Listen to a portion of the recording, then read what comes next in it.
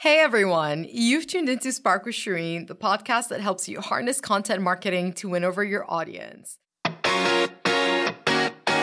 Hey Spark listeners, welcome to another episode of Spark, where I share with you my journey and projects as I build a content production studio, as well as my thoughts on the latest content industry news. Now, deep diving today, we're going to talk all about newsletters, and they're pretty much in trend, and many business-savvy writers are actually jumping on the opportunity to go and publish their own. Now, let's start with Facebook. They've recently launched a newsletter service called Bulletin, which is a tool for independent creators to make their own newsletters on their platforms. Now, Bulletin's not quite available for the public yet, but the idea here is that writers can reach their existing audience on a platform they've already committed to building friends on, instead of starting from scratch on another platform like Substack. Now, to get you believing in Bulletin's value prop, Facebook has signed on big-name authors like Malcolm Gladwell, a trendy writer known for his unique perspectives on popular culture. Now, in fact, the social platform has picked 25 journalists in total for this kind of beta run, and will be paying them a total of $5 million to write for Bulletin. Meanwhile, Twitter has also joined in on the newsletter platform creation trend, and has purchased Revu earlier this year for journalists to publish more on. Writers can embed sign-up links on their Twitter profiles, kind of taking a cue from Facebook regarding monetizing existing audiences. In fact, Twitter just launched its first local weather news service this month as well.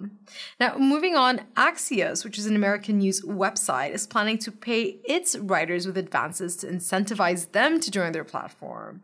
Now, if that sounds familiar, that's what Substack, that's an independent newsletter platform and actually home to our Spark with Shireen's newsletter, did to gain a lot of writers and popularity during the pandemic. Speaking of Substack, did you know that they've partnered with OpenNote to accept blockchain transactions from customers? Now, with cryptocurrencies on its balance sheet, I actually wonder if the company is hoping that one day it'll be able to actually use this as a currency to pay writers, or whether it's simply taking a bet on it as an investment or asset. Now, what goes well with newsletters? Substack recently bought Letter, which is a platform for public conversation and debate. Now, because Letter is valued for its ability to instigate written debate, Substack will be betting on its publishers to want to butt heads with each other using words. Now, we'll tell you a little secret when it comes to it all, though. The real big bucks are going to be realized when a platform is able to consolidate all your newsletter subscription content in one space without tainting the publisher's intended readership experience. Now, what else have I been up to? So there's a new episode of Kef Connect coming out tomorrow where we discuss the gaming segment from a consumer's point of view. Now, on the episode, actually 4 guests on, a pair of mother and sons, and the kids talk all about their gaming experience from a teenager point of view, and their moms, who are actually quite supportive parents, talk about how they go about with parental control and kind of monitoring the amount of time spent gaming and whatnot. Now, also this week, as we do every week, we have a new episode of the Akhbaraka Deep Dive podcast.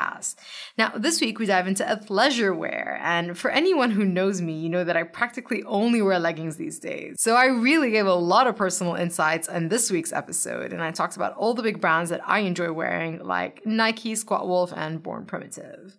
Now, you can listen to the Akhbaraka Deep Dive podcast on Apple Podcasts and Rami, really anywhere else you stream podcasting platforms. Now, that's all for me this week. I'll catch you all next Sunday.